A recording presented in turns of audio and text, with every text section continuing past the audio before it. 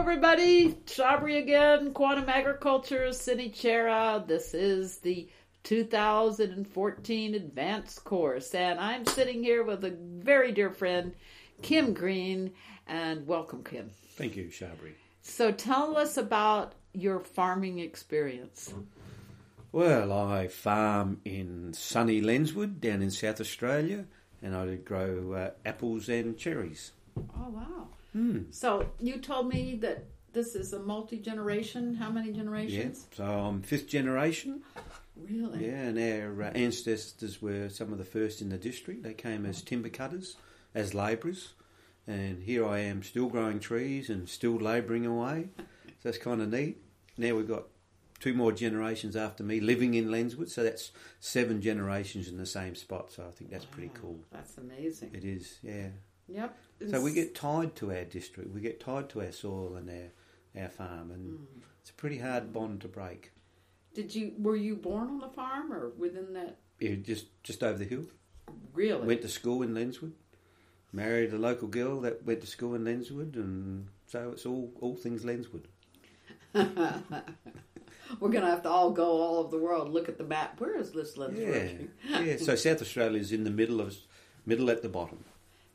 And it's called the Australian Hills? Adelaide Hills. Adelaide Hills. Yeah. Okay. So we farm on steep country. Really? Yeah. So most people farm on flats. You know, that's a luxury that we don't have. So we farm on steep country. So it's a lot of 4-wheel drive country, and we have to look after our land. Otherwise, it'll be down in the local reservoir. So we're really mindful of keeping the ground intact on the slopes. When did you go along the biodynamic and biological trail? Started the biological trail in 2000 and went to an Elaine Ingham workshop just on soils, and it was a one-dayer. And she came home with compost and compost tea, you know, the stuff that hippies get into. That's how I viewed it. And it was just like, wow, this is just normal stuff. This is normal soil health. Nothing about being a yippie. Yeah. And I started biodynamics as part of that progression in 2006. Really? How'd you find out about it? That's a good question. A friend of mine who was an organic apple grower, he invited me along to a workshop. Well, who was the teacher? Hamish Mackay, yeah. And the first one was Ian Cummins. Mm-hmm. I forget who the second one was. I don't think it was John Priestley. No. And that was all, wow, it was way above my head. Yep. So we've sort of been learning and progressing and trying and progressing and observing. And here we are, it's part of our culture now. You're what I would call a complementary farmer. Yeah. Just like with complementary medicine. You use some allopathic medicine, you use some biodynamic medicine, you use some radionic medicine. So and I do some conventional controls. That's what I meant by allopathic. Yeah. So as we get a bit of a handle on, I think it all started with IPM, integrated pest management, where you monitor the insect or the disease and you look for predators. A lot of it was what not to do. Don't put on this bad thing that upsetted the whole ecosystem. Mm-hmm. So as we've gone down this path, we're looking for maybe the cause beyond the cause. So to try and nip it in the bud so we no longer get the disease or the insect. So like this past season, we put on 1 insecticide. We're in an industry that might put on 8 or 10. Yeah. Disease is still kicking my butt, but we've come up with a few strategies. Disease meaning some of the things we've talked about, fungus and... Yeah, fungus rot, so black spot or apple scab for apples. Canker. And brown rot, bacterial canker. Is bacterial canker and Pseudomonas the same thing? Basic, yeah. Okay. So all this stuff is that you don't need it, but we're still working on our soil to get it right. So we're still helping the tree a lot with a lot of foliars. So as we use the radionic instrument to see what the plant's wanting to get it balanced today. And that usually lasts a week as we improve our soil. Really? So when you use it, you use the radionics as a diagnostic tool and as a treatment tool? Mm-hmm. So we do, that's my right-hand man. Really? You know, you've got to look to some area for someone for wisdom. And I remember the workshop I did with Elaine Ingham and Arden Anderson. Yeah. And that was in 2001, and they enlightened us to... Elaine was really grounded in compost and compost tea, and Arden was on the physics and chemistry, and I really didn't get it at school. But what he did is he pulled the rug from underneath us, saying that you cannot farm continually using chemicals. And then the both of them went home to the States. And who showed up then? No one. Hugh Lovell. No, that was a long time. And I'm lost. I know I can't go forward. I know I can't go back. So then you start, like a detective story. There's a bit of a burning in your tummy, and you start hunting people down. And first it was John Pannon, who taught me radionics. And then, unfortunately, he died. He passed away. So you're looking for another guy with another piece of the puzzle. It's like a detective story. Yeah. Doug Murray in Michigan. He used to work with Arden. He helped me immensely. And he also passed away. Whether there's an omen here that every time we get someone that helps you, that they pass on. Oh, please. Cancel clear. Yeah, so look out. If you see us asking info, clear out. Cause, But anyway, so I ended up with Hugh, and he's been absolutely fantastic. Yeah. A whole different perspective and a calming patience with us, not only as we farm, but as we learn. And he has the patience of a saint, that I can ask the most stupid questions or the impatient or naive question, and he just spits out the answer, not making a judgment. And I think that's what we do in conventional farming. I'll make a judgment on you, and yet Hugh doesn't do that. He just... And his dear wife, Sharpie, helps immensely as well. Oh, you're so kind. Oh, I know. But it's a tag team. Some part you need to get a bit emotional and need to kick butt. And other times you need that sobering influence. And the pair of you mean I'm the kick butt person? You certainly are. Certainly are. And sometimes we need to be jolted from our ho-hum thing to strive to the next level. And quite often, the next level is you don't know where that is.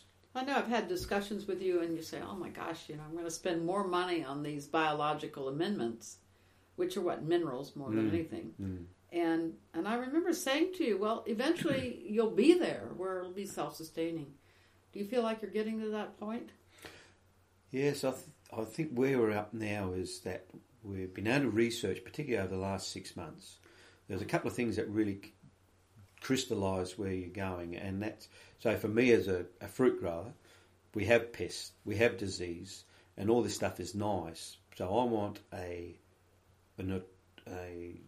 parallel approach that while I'm protecting my trees from pests and disease, it's not beating down on my soil and knocking me out of balance. Where if I do conventional... So the work that I think the French guy, Francis Chabousseau, in Healthy Crops. He was a scientist from the 80s in France, did the work, and it's just been converted to English. And he says that from their research that the plant, when it has a artificial chemical applied, the nitrate converting to amino acid to protein enzymes is disrupted immensely. That sounds like Hugh Lovell. Yeah, and when you use say copper and sulphur, which the organic guys do, doesn't interfere with that. So, and Hugh's been on about the nitrite, what it's doing. But what this French guy suggested is that the trace elements, particularly the 3 M's, magnesium, manganese and moly, copper, boron, zinc, coupled with Hugh's favourite silica, as... And Steiner's. Yeah, that we can build the plant's immunity. And with Eva today, she was saying that poisons really disrupt trace elements, making enzymes. Yeah. So, and I think that's sort of like the cream on the cake, the understanding, but also the thread of where we can go with it. Yeah. So, and then talking to John Priestley, the well-known Australian biodynamic farmer who grew tree crops, he grew citrus. And he was saying that in Newcastle's council with roses, really get a lot of black spot. He said 1 week it's acid sprays, 1 week it's alkaline sprays. Yeah. So working with Hugh the other night, we've come up with a little recipe that we can apply in the alkaline week. And which is? So that'd be potassium silicate, really alkaline. humic acid, sea minerals, calcium nitrate. Yep. So then we go on the other week, which is acid, which would be the sulfates, which will be pick up all the traces, fulvic acid, and possibly an EM product. Mm-hmm. Effective microorganism. Yeah. So then 1 week will be one way, because a lot of the bad guys, like the fungus and the bacteria, like middle of the road. So this has got like wham this week, bam that week, wham this week. And it won't know where it is, but all these products going into the plant are building its immunity. So your main thing is running equipment with sprayers. Yeah, I do a lot of that. Pretty much. Every week I spray. Really? During the season. I ask the plant, what can I help you with? Okay. And the radionics just help me with that. Yeah. And some weeks it's half a litre of this, 200 grams of that, 10 drops of this. So... Yeah, and you've been doing frequent soil tests now. Yeah. And how's that going? That's going really well. It's giving us a picture. What's it? Oh, yeah, because I mean, I saw our own 1 year to the next. I go, whoa! You can see the difference, you know, and it's so really... we're a bit disappointed with this last year's report, and it was a very wet winter and spring. Yeah, and the amendments that are put on leached. So the flip side of it is that we've had 3 record apple crops in a row, and apples are usually high 1 year, low the next year, high next year. And so it's like a great cherry crop too. Yeah, and cherries have been pretty good. The year before last, it was a phenomenal cherry crop of big fruit that was firm, that had fruit, flavour, integrity, shelf life. And my dad, who's just passed away, he kept saying, "We've never grown fruit like this. This is amazing." And he'd go for a ride on his motorbike and he'd come, "We've never grown fruit like this. Whatever you're doing, keep it up. But this is all awesome." He said, "I've just been to the neighbours and they've got nothing like what we've got." Yeah. So sometimes you need to step back or smell the roses and see how you're travelling, because I suppose you lift the bar and you want to keep going. But sometimes it's... Well, what would it feel like to be satisfied? Yeah. Well, what would it feel like? Oh, I'm not quite sure. I think it's... What I see, my satisfaction is that I can grow this fruit with no artificial inputs. Yeah. And I think that'd be just And you, awesome. how would you feel satisfied? Would you feel like, oh, I'm at ease? Buzzing.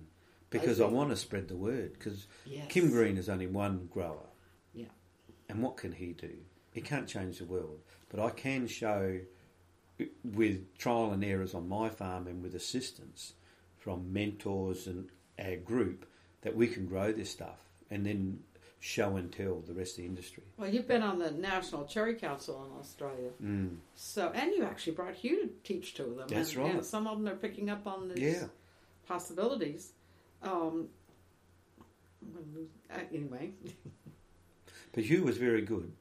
But there was components that the guys really don't grasp it because they actually haven't turned onto the page that we're talking. Yeah.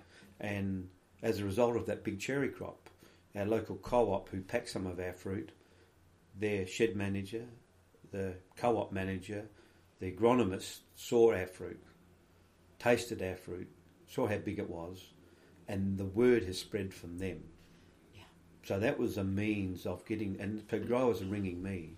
Growers are contacting the biological supply people now and putting some pressure on that they want to head down this path. Wonderful. Well, sure, because it's that or bankruptcy.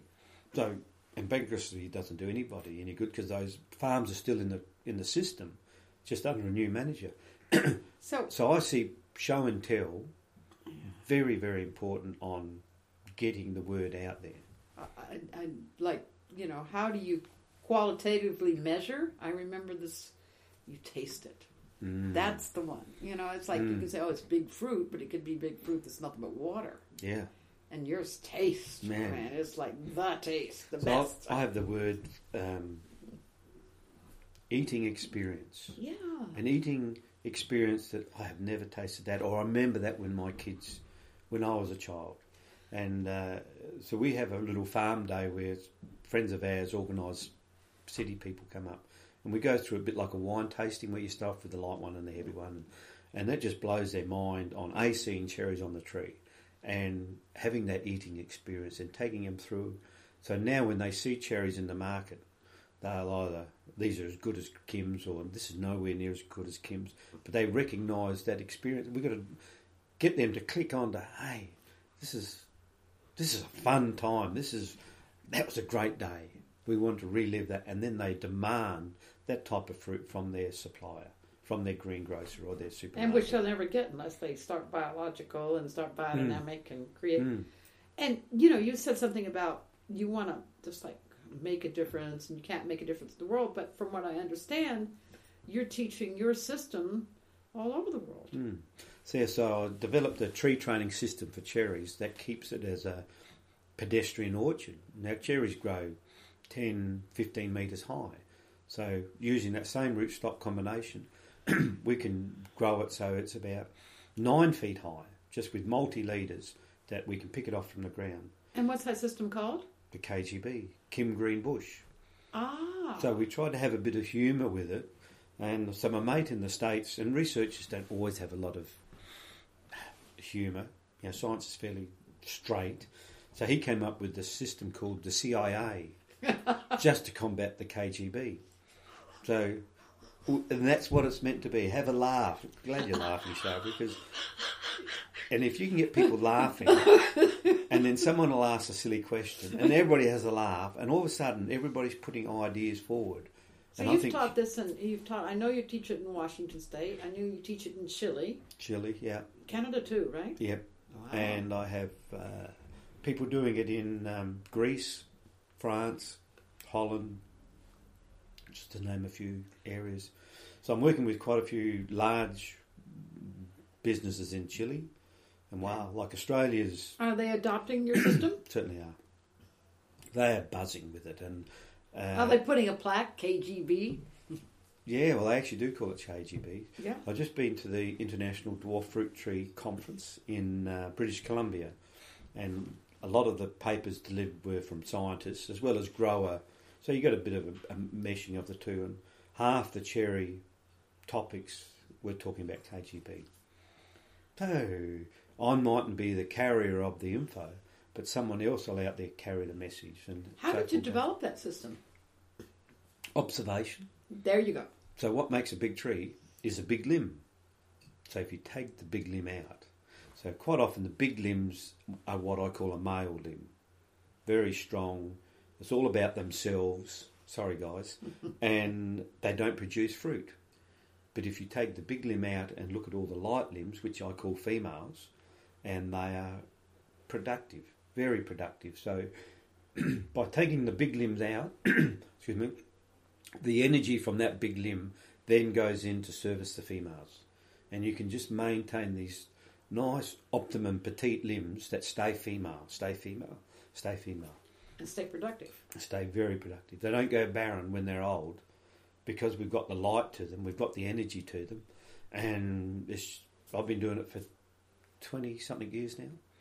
And the worst, I'm teaching some of the others now. So sometimes it's lonely out the front, but once you get a bit of momentum and a bit of support, man, we have a lot of fun with it. So when I work in Chile, we end up always on the soil. So I sort of carry the flag for the soil because that's really where my charter's going now. The tree training, I'm over it. But good. The soil is mine. So you're going to become a quantum ag rep now? I won't answer that. Okay. Because I will answer it, but I'm a full-time farmer. I'm not a consultant. So we've been downsizing our staff because it's getting expensive, but I'm doing more in the field. Mm-hmm. Well, I do a lot in the field all the time, but my time there's not enough of me. I know it. I know, it's just... I just don't get enough of you, honey. Yeah. So I don't have a problem with quantum agriculture at all. It's all right. It's just, we're determined to get completely used up before we leave this planet. And the more we can pass down. Yeah, we certainly do buzz though. If I could do quantum agriculture after work in the evening. But you are. Why do you think you're radionics is? Yeah. Pretty quantum. Pretty quantum. Pretty quantum. Yeah, that's right in there. And like with some of the exercises we've done over the last couple of days, our charter is this passion that we have for the soil. Yeah. And I've got unfinished business growing my crop, and I think, and you asked before about what's it like when we've got it. Well, maybe then my time is done in the orchard because I've done it, I've achieved. Then maybe my time starts helping other growers. But you're already helping other growers. But as a full-time quantum agriculture advisor. Yeah.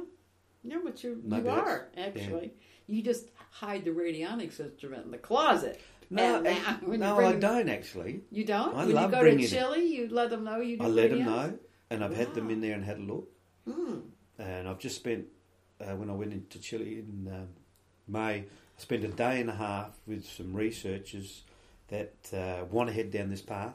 So basically what Hugh teaches us, I whet the appetite. Yeah. And I said, you guys need to be heading down this path. And they agree. Yeah. And I said, the first thing you need to do when you head down this path is get good advice. I said, you need to go the horse. We have about 20 people in Chile that open our newsletter. Wow. I know. It's amazing to me. So I see that because of my time tie-up, I really want Hugh to be there educating them as he's educated me to get it. Yeah. Otherwise, they just pirate what they think is appropriate, yeah, rather than taking the package. Well, I think beyond anything that Hugh's teaching is the observation. I mean, that's the first key. I mean, Steiner said it in the agriculture lecture. It's the first exercise we do in the Quantum Ag Advanced course is observation. And, I mean, I just love the story that John Priestley tells about noticing that when his kahuna peas would die down in his citrus groves, how you'd get nitrate flushes in his leaves, and then in the part of the citrus grove where there was phytolacca, called inkweed, pokeberry, pokeroot, whatever, pokem, that wasn't happening. Oh, well, let's take this and ferment it. Let's take this and spray it out on the plants, and then he gets a nice little potassium just when he needs it, just when he needs that sweet hit, you know. So with what Hugh's teaching us on that observation, which is critical, the secondary thing that comes from that is engaging that observation. Yes. And so now when I do the tractor work, and I always used to have the radio on and you get your job done. Now since these classes, I'm aware, I have the radio turned off and trying to be more open and making sense of what I'm seeing, and things just pop. Whether it's in your heart or whether it's in your gut or whether it's in your head, things will pop and say, hey, you're not doing a good enough job here, there's something wrong. Go back and have another look, or I need more calcium, or just things dawn on you, and that you then act on those dawning things. So, in other words, I knew that, I should have done that. I'm trying to not have a regret. I addressed it when it popped. Yeah. And I'm finding that leads to timeliness. Mm-hmm. Oh, yeah, we should have done that. Now it's gone to this, and it's a bigger problem. But when it pops, act on it straight away, and get it done. It takes a lot of confidence to trust your instincts. Yeah, and it's like playing a piano. Really? I don't think pianos work because I can't play a piano. Yeah, you just play radionics. Yeah, radionics don't work because but I get on there and practice means you just do what you normally do. So if I'm going to put anything out in the orchard, say tomorrow, I'll go on tonight, scan, come up with a recipe of products to put out. Mm-hmm. But I practice and I practice. Practice as in doing it, not as in playing a piano, you go up and down the scales. And the first part was when we did it, we did an Arden Anderson, John Pannon workshop, and we just about cacked ourselves. Because, was that a stick? Was that not a stick? And it was really over my head, and we said, well, we can't go home without buying one. And I remember Martin ringing up. He said, I think I've got a stick. I think I've got a stick. And what was that like? You mean on the radionic instrument? On the instrument, of course. And from that, we've built things. So our first cold scan is where you don't have numbers. You just play with the dials and it'll come up a rate of what this product was. And he's speaking about radionic instruments for those out in the audience that have no idea. Yeah, so we'd we'd put on a chemical that had upset the cherries, and they had these big gumballs about the size of tennis balls. And it wasn't one or two; there was a lot. So he said, "Well, how about we cold scan it?" So I put them in a plastic bag, cold scan, and we came up with a number. And there's a radionic book that Matty Otis put out, which is rates for human health. And it's a big, thick book, so it's say 672. So we pull up this number, and Martin's laughing, and I said, "What's going on?" He said, "You've given them diarrhea." So all the tree's goodness was coming out of them. And we said, "Well, what do we do to fix that?" So we went on and cold scanned a remedy and came up with milk and magnesia, Epsom salts. That's right. That cleared. Treats like. So we did that. Yep. Cleaned it up. Yep. And I've been a great fan of mag sulfate ever since. Yep. And haven't played with that chemical on the cherries either. So I'm looking forward to your research with our Quantamag little products that we have. Yeah, I want you to really write your research. Yeah. Yeah. I think that's going to be a really big assist. I think so. I really do. And Heinz came and said, "Oh my God, Shari, we could change everything in agriculture with this." I firmly believe we will. You know, I see that's a big input that you're not input, making big inroads to where we're going. Yeah. And we don't know what that road's going to take, but we've got to be open with our outlook on prepared to have a go, do small, and the wise thing, do trials, do small areas first, build your confidence before going Yahoo. Well, I won't name names or the name of the university or even of the state, but there is a university professor who comes to our advanced courses. Is there? Who actually had his university pay for his advanced courses, and they didn't know it. They bought a radionic equipment. Wow. Hughes Iachiko equipment. And he's set up some very credible research blocks with this, you know, so he'll on one row and one row without, one row with, you know, and it's working. He's doing some amazing research, and so I'm very excited to go back to the States with these new, you know, products and turn them on to him and see what happens. And he's also becoming a farmer. See, you know, he's got a presence on YouTube. He teaches in Spanish. Yeah. He teaches compost making and it depends on the outcome. Is, you know, like as we're gathering, it's we as the farmer and our intent, our persona on the farm. Sometimes it's all about the farm, and my big ego gets in the way. No, you wouldn't have an ego. No, but you're proud of the farm. But if someone wants to discredit anything, they can always turn the argument to how they want the outcome. That's a bit scientific. Whereas we want our crops to be magnificent, so that's our ultimate goal. Look, the money is important, but the goal is not the money. But when I ask you about the outcome, I wasn't talking about the farm. I'm talking about you. Personally, as a friend, what's your personal outcome? How do you feel? Then it would be content. Yes. Yeah, that's right. Because at the moment it's questioning, and there's a bit of angst there because I haven't quite got the answer, and I'm a bit frustrated. Yeah. And, by having, that's why I said the last 6 months we've got quite a few avenues that have come to the fore.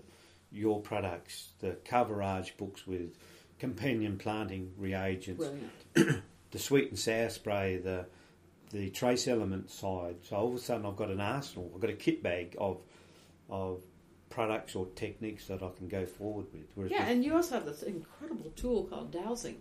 Yeah. That really gives you an edge up because you got a real yes-no meter right there.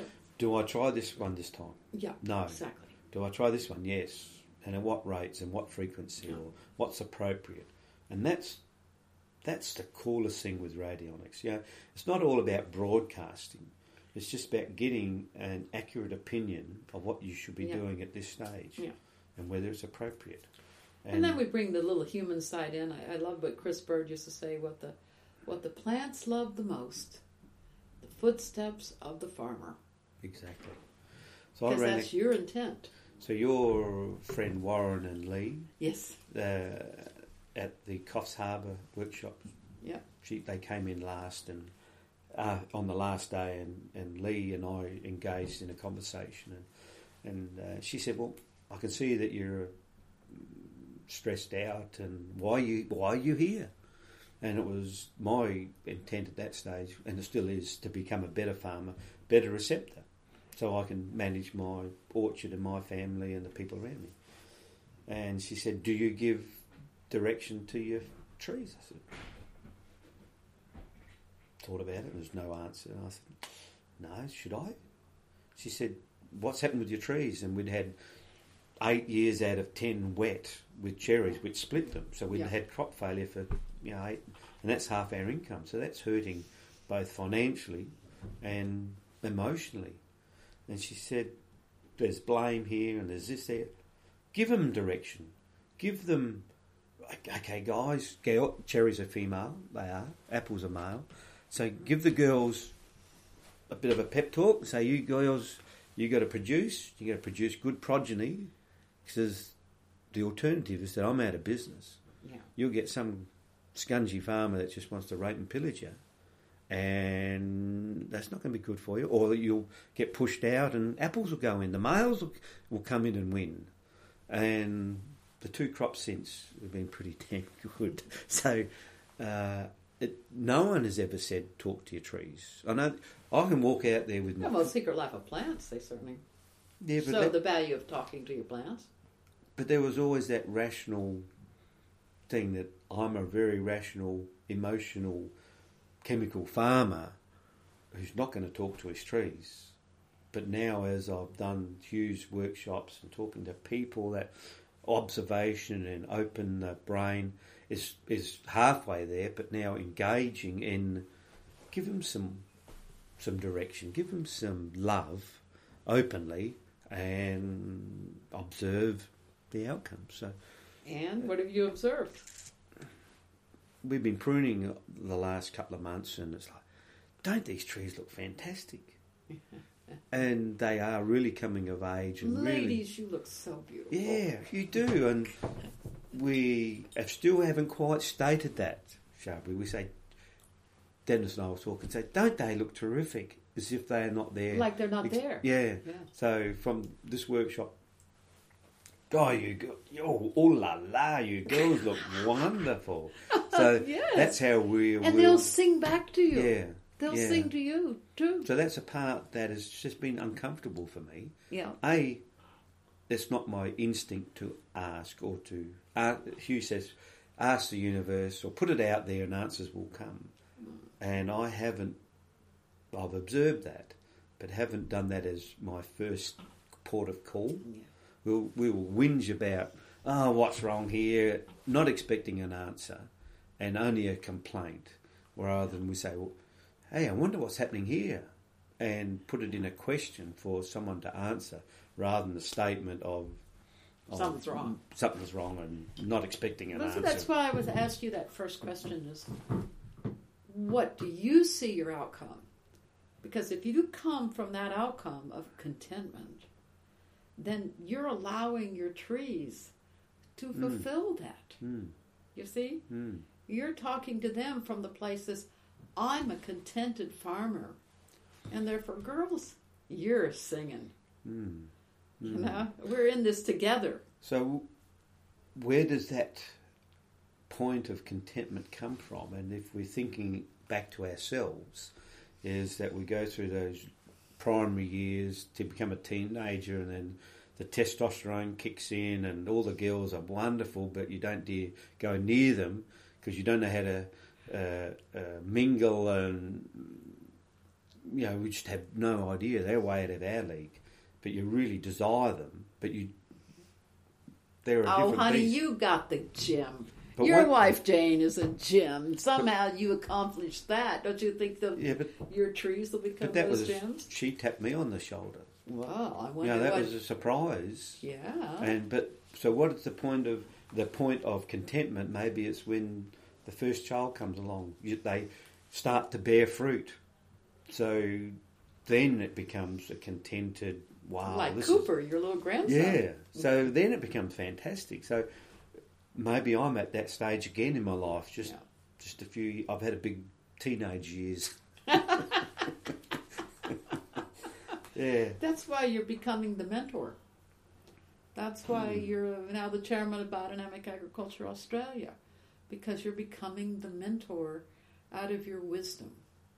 And also because your own heart's love has grown, you know, with the beauty. I mean, trees sing. I've heard them. Trees sing. Because all you have to do is listen. And maybe the wolf whistle is okay with trees. I know you're going out there flirting with those girls. Oh my goodness, wow. It's like, Jane will say, where you been? I said, I've been out with my girls. And we've been having a dang good time. And we know it's only flirting, but that's half the fun, isn't it? Yeah. You never go the next step. How do we do that with trees? I'm not quite sure. But you could be in love with your trees. That's right. And not appreciate other things. So there's got to be a nice balance there. So, and I'm finding now that my wife Jane is coming to the party and putting suggestions forward. Like she's pretty much an observer also. You know what I mean? She can observe your mood coming home and know right away if something's going right or not. Well, the BAA conference, yes. She was always a bit standoffish about that, as in these biodynamics is a bit of a left field thing. Mm-hmm. And when she kept to meet everybody, yes, she was really, this is cool. These people are really cool. I want to be part of these people. That's good. So on the way home, she said, I could put out the preps for you if you like. Yes. And then last week she said, I've been thinking. And usually when they've been thinking, it's load you up with some work. And I say, okay, yeah, what have you been thinking? Making some biodynamic signs that let everybody know that our cherries are grown using the biodynamic method. Not making a statement about chemicals or anything. It's just that we're using preps. So the people that are interested or know biodynamics, that will come and buy our fruit. So it's connecting with the public, and if they get in the shed, we can give them a sheet of what we're on about, or if they're interested, we can talk to us. And I know that they feel it when they just drive onto your property. Mm-hmm. I don't care what you write down, people feel it. Well, it's funny when you go to the shed and we're taking fruit all day into the shed, because I pick cherries, and you'll go up the drive, and we had shed door sales, and people will be coming down the drive, and then you see them do a Yui at the bottom of the drive and follow you up. What's going on here? Why are they back? Man, these aren't going to get home. I've got to buy another box. I've never tasted cherries like this. And that's what industry should be doing to our customer, not just Kim Green. We as a whole industry have to be doing it. And that's where I see my charter for the future, is having our industry deliver that sort of product, that eating sensation, to all our consumers. And then we'll never grow enough fruit. Never, because they say... I'd like to rephrase that. Mm-hmm. Then young farmers are going to be lit up and excited about growing delicious, sweet, and nutritious cherries. Because people will be demanding that. Exactly. So that's why we'd never grow enough fruit, because when you're on good fruit, man, you can put some fruit down a day. Oh, tell me about it. The best Christmas present I ever got was your box of cherries. Yeah. That was pleased fantastic. to share. And that's what people need, whether it's a carrot, a cabbage, or a cherry, or a pawpaw. You want to go back and you're just salivating. Yeah. And that's, I see, where we're missing the boat at the present in as a broad industry. And we don't want to have biodynamics or organics as a separate section. Mm-hmm. We want whole industry doing it. And then we know that what Steiner did nearly 100 years ago has made inroads. And just unfortunately at the moment it's not doing that. But as I was saying earlier, with our acid and alkaline and our agro-homeopathic products, that maybe we can cut through that barrier now, and it's just this process is just normal farming. Yes. The chemical side is the abnormal. They're the alienated ones. Yeah. But we don't want to alienate anybody on the way. We want to be able to show by the good things not by beating them out into submission that they've got to come this way. Just lead by example. Well, I remember hearing Dennis Klochak talk about, well, how do you measure? Because we want to have readers and we want to have scientists. When you eat something and it's so delicious, that's how you measure. Yeah. You smell it. You taste it. Anything beyond that is, what's the difference? You just have a piece of thing with a red skin on it. And cherries, a lot of people will pick their fruit early, like the colour of your jacket, which is quite bright red. Well, they're not supposed to be that colour, because either some rain coming or trying to get into the market at the wrong time. Well, we don't do that. We wait for them to be mahogany. There's a variety called Rainier, which is a yellow cherry with a nice reddish blush. And our friends in the States we actually grow a lot of them. And I was having trouble with mine in that they're not bicolour, they're red all over. And they were firm. Theirs are a bit softer. They picked theirs at 17 bricks, and mine were 21 or 22, and you couldn't eat them. They still had this high acid. And so I rang Tom and said, "What's going on, Tom?" and blah, blah, blah. And he said, I don't know what's happening. And a couple of days later, the acid dropped. The bricks went to 23, 24. And what a wonderful eating cherry that was. And the Chilean work on acid and bricks have highlighted that they have to send their fruit to China, because that's where their good market is, for 40 days, 60 days. Shipping, that's the shipping time. Shipping time on a ship. God. And they have to... So they're not tree ripened at all. No. They pick them a bit on the too red side, but have high acid. And he said acid is a sign of longevity, shelf life, but eating. But because they don't have the bricks, Belaz had the bricks and this nice acidity once it dropped down, and did they keep? So we're finding that this is happening from our soil. Our fruit quality is changing from our soil improving, and of course the foliar feeds are putting on, which are all balanced trace elements and stuff. So I see that a lot of the disorders that we're currently having will change. Our shelf life has changed on our apples. Our eating experience has changed. And my apple is not like a strongly chemical apple. It's a different apple altogether. And it's a phenomenon that I didn't really expect. I thought we can reduce our pest and disease and a few things, but it's, as Dad said... When you started to follow the biological, biodynamic trail, was your father against it? Yeah, he didn't get it. Yeah, because I know that a lot of people, because Hugh's taught so many people that are new to farm, and they're the easiest because you don't have Grandpa and Dad saying, no, you can't do it that way. And that's where the fifth generation is really tough, because I am ingrained. You were. Yeah, in a path, and this is what you did. And when you didn't know, you fell back to what you always did. And Dad was no different, and he always kicked my butt. But I end up not telling him too much of what I'm doing. But he notices. He noticed. So he's not biased in that if I haven't put a chemical on, he doesn't know that I haven't put a chemical on. So he'll just go out there and... The case in question is a dimple bug. The little dimple in your apples will get dimple bug. So you put on 2 or 3 Law's bands, which is a pretty heavy chemical, at night on apples at pink tip and through flowering. So it kills the dimple bug. And the dimple bug, if there's one dimple bug, that's the monitoring. If you find one, you got to spray. So most people don't bother monitoring; they just spray because they don't want it. So for about 12 years, I've done putting fish emulsion and kelp out. Mm-hmm. Because I did a radionic scan, I put a picture of it in the well, and what doesn't it like? And it didn't like fish and kelp. So Dad will always ask, you put a dimple bug spray on? Yeah, one went on yesterday in the daytime. So I'm spraying at a civilised hour. And he'll drive around, and he doesn't know I haven't put a Law's band out. But he can, because it stinks. He probably does, but it's not obvious. And he'll say, we haven't got much dimple bug.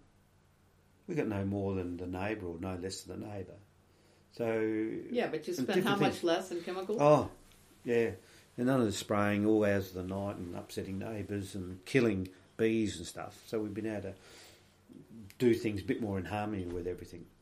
So, and quite often when you get mites later in the season, it's because your law's been killed something 2 months ago. That's right. So we haven't sprayed for mites for quite a lot of years. We still monitor, so we will look at good mites controlling bad mites, keeping that balance in equilibrium. Woolly aphid, which is always a tough one to kill. Oh, you've got some aphid homeopathics now. Yeah. So we'll have an odd tree here and there, but before we'd always spray the Fuji's, they'd get woolly. And now I don't. I'll tell you something. Skip Miller, our citrus friend, he's because they have this awful psyllid there, which puts the greening virus in there, and he figured out recently that he wants to take with his field broadcaster and extend the boundary of his map out. Okay. Now that's something we hadn't thought about, because normally you say, "Oh, you don't want to treat anybody else's property," but by extending it out as a protectant, then they can. You see a little bit further. That's very smart, I think. So we've got 2 farms that don't have neighbours that are farming, and a lot less pressure. Yeah. And then we've got 1 farmer alongside of my dad's place that a lot of issues. They had marriage breakup and sort of the wheels fell off. And the amount of codlin moth that we're monitoring on the boundary, the amount of black spots coming across the boundary. Come from his boundary. That's so interesting. Well, there you see. Yeah. The mood of the farmer affects the farm. So I would look at douse for extending. It. Yeah, douse it. And just see. And they wouldn't mind. No, you wouldn't know. But the point being is then maybe that'll keep that further away as it comes from someplace. And so we use his farm as a teaching tool. I have groups of TAFE students come, which is adult education. They're doing horticulture. Yeah. So their teacher brings them up, and there might be 20 at a time, and we'll talk either the IPM or soil or tree training, but it's all one. And we'll go to the neighbour's farm with the penetrometer, and I'll get the big fellas in the group. Go on, guys, let's test the soil here. And they might get it down, even in winter, about about an inch, a couple of centimetres, and it's got a gauge. It'll say how hard the soil is. And then we'll look at the weed spectrum and the size of the leaves and just generally things, and then maybe the fruit if there's fruit on. Then we'll go across the fence to my place, and I'll get the girls to show the boys up. You put the penetrometer in, we've only got it down an inch, and like the girls get there and it goes down 2 feet, no pressure on the gauge, and that starts the laughter. And then we have a look at the weed species and the leaves size and the fruit size, and fruit is not always the same as the neighbour's fruit. And the teacher. 20 years from now, what are you going to be doing? Well, I hadn't thought that far. I got a bit panicky the other day because I had a birthday, and I thought I was going to be a little bit younger than what I was actually. So I picked up 2 years in one, and it put some urgency into what I'm doing. Why? Because I've got a lot to achieve and a lot to do, and tree crops are a little bit longer term, so if we're going to do something for the future, it's got to be done today. Yeah. So 20 years' time, I'll be enjoying maybe my great-grandkids by then. Yeah. I still think I'll be farming. I know Peter wants to retire. Well, you'll be like your dad coming up there on the motorcycle or the whatever vehicle we're in those days and saying, yep. Getting there, Cooper. So do you think Dad was farming? I think your dad's still farming. Yeah. So even though we may sell our farm, I've had Dad the third one, three really close people that have farmed actively, and actively is still riding the motorbike around. But Roy picked till he was 89, Stewie's 85, still picking. Dad was very active, mowing grass. So even though I may not own the farm, someone will be. and Sweetie, I'll be you're going working to with always be teaching farmers how to farm. So that connection may be the next. Jane says, "You don't have a hobby." I said, "My farm is the hobby. This is a passion." I think your radionics is a hobby too. Yeah, and a few people are starting to ask, because I'm a Nuffield scholar. I'm not sure if you knew that. And there's no sort of innovative, enthusiastic young people, and some of us are getting a bit older, and we're just old, enthusiastic people now. And some of them are ringing up and saying, "Now, what are you doing?" Because I had a farming scholarship in '93, which I travelled the world for 7 months looking at apple and cherry production, and I got the inaugural Phil Young Scholarship. What was that one? It's like a fellowship, so it was a small grant to travel, and I had to give a talk on the end of that. And my scholarship I spent doing Hugh's workshop last year. Oh, really? And the trip to Canada. So I had to give a presentation. So I've had 3 people ring since then. Can you give us some direction on where to go? And some want to do Hugh's workshop. Yeah. And so it's just Terry Hare, who spoke at the BAO conference. He was a Nuffield scholar. Yeah. And we talk a lot. So, and we feel that, it's like the drop in the pond and those waves going out. That's where I see, and most often they're not going to take notice of a young buck. You've got to have a bit of grey hair and a bit of seniority, but a bit of calmness about you for them to look up and respect and listen to the story and realise you're not a fool.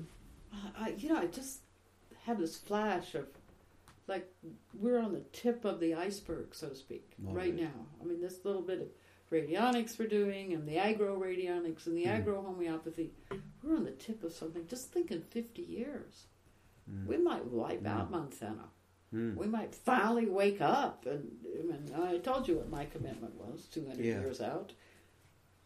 So I see our objective is just to replace things that the Monsantos are moving to the side, that there won't be a need for them.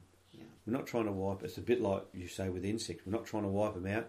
We're just trying to make the environment uncomfortable so they're no longer effective, and they move out to someone who else is effective. So I'm not driven by cleaning up someone or destroying something.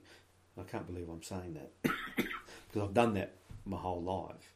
Now we're seeing that, hey, just build the plants, immunity up, and there won't be the need, the things won't settle, and then they're no longer an issue because the situation isn't there that they're susceptible to that. The best way to combat evil, energetic furthering of the good.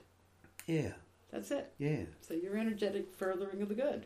And look, we all... And you're not like just sitting there, I gotta wipe Monsanto out. Oh, no. Yeah, no. This is goodness. This is goodness. We all have moments that we're not so comfortable and so happy. And that's where I see a group like we've done with the workshops, like-minded people supporting each other. Heinz and I are the only tree croppers here. And but your first advanced course in Mossman, you didn't know Heinz before. No. I mean, lifetime friendships are being made in these Jeff, courses. And then his partner, Fiona, that's joined us, and Kim and Neil, they don't grow trees, but we're all here to support each other and sharing our highs, sharing our lows, and that's what family's supposed to do. That's right. And this is my big family here, and I love them. It's just... I do too. It's just... I'm too tired this year to do an advanced course. Too tired. Don't want to do it. But how could I miss this? This will lift you. It has. So when you're down, someone in the group would be up, and they'll be able to pick you up. Yeah. And not feeling alone, I think that's pretty important. Yeah. And I think when I started this path, as we said at the start, Elaine and Arden Anderson went home. Yeah. And I'm left alone.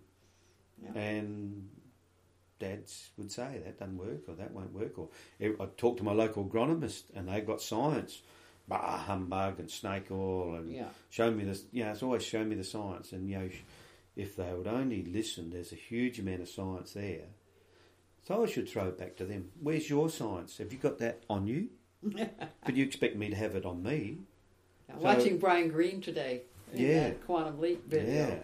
Wow. So little things like the Klocek lectures, things will pop out at the right moment, or you'll hear them because you're in that zone. So it's all good.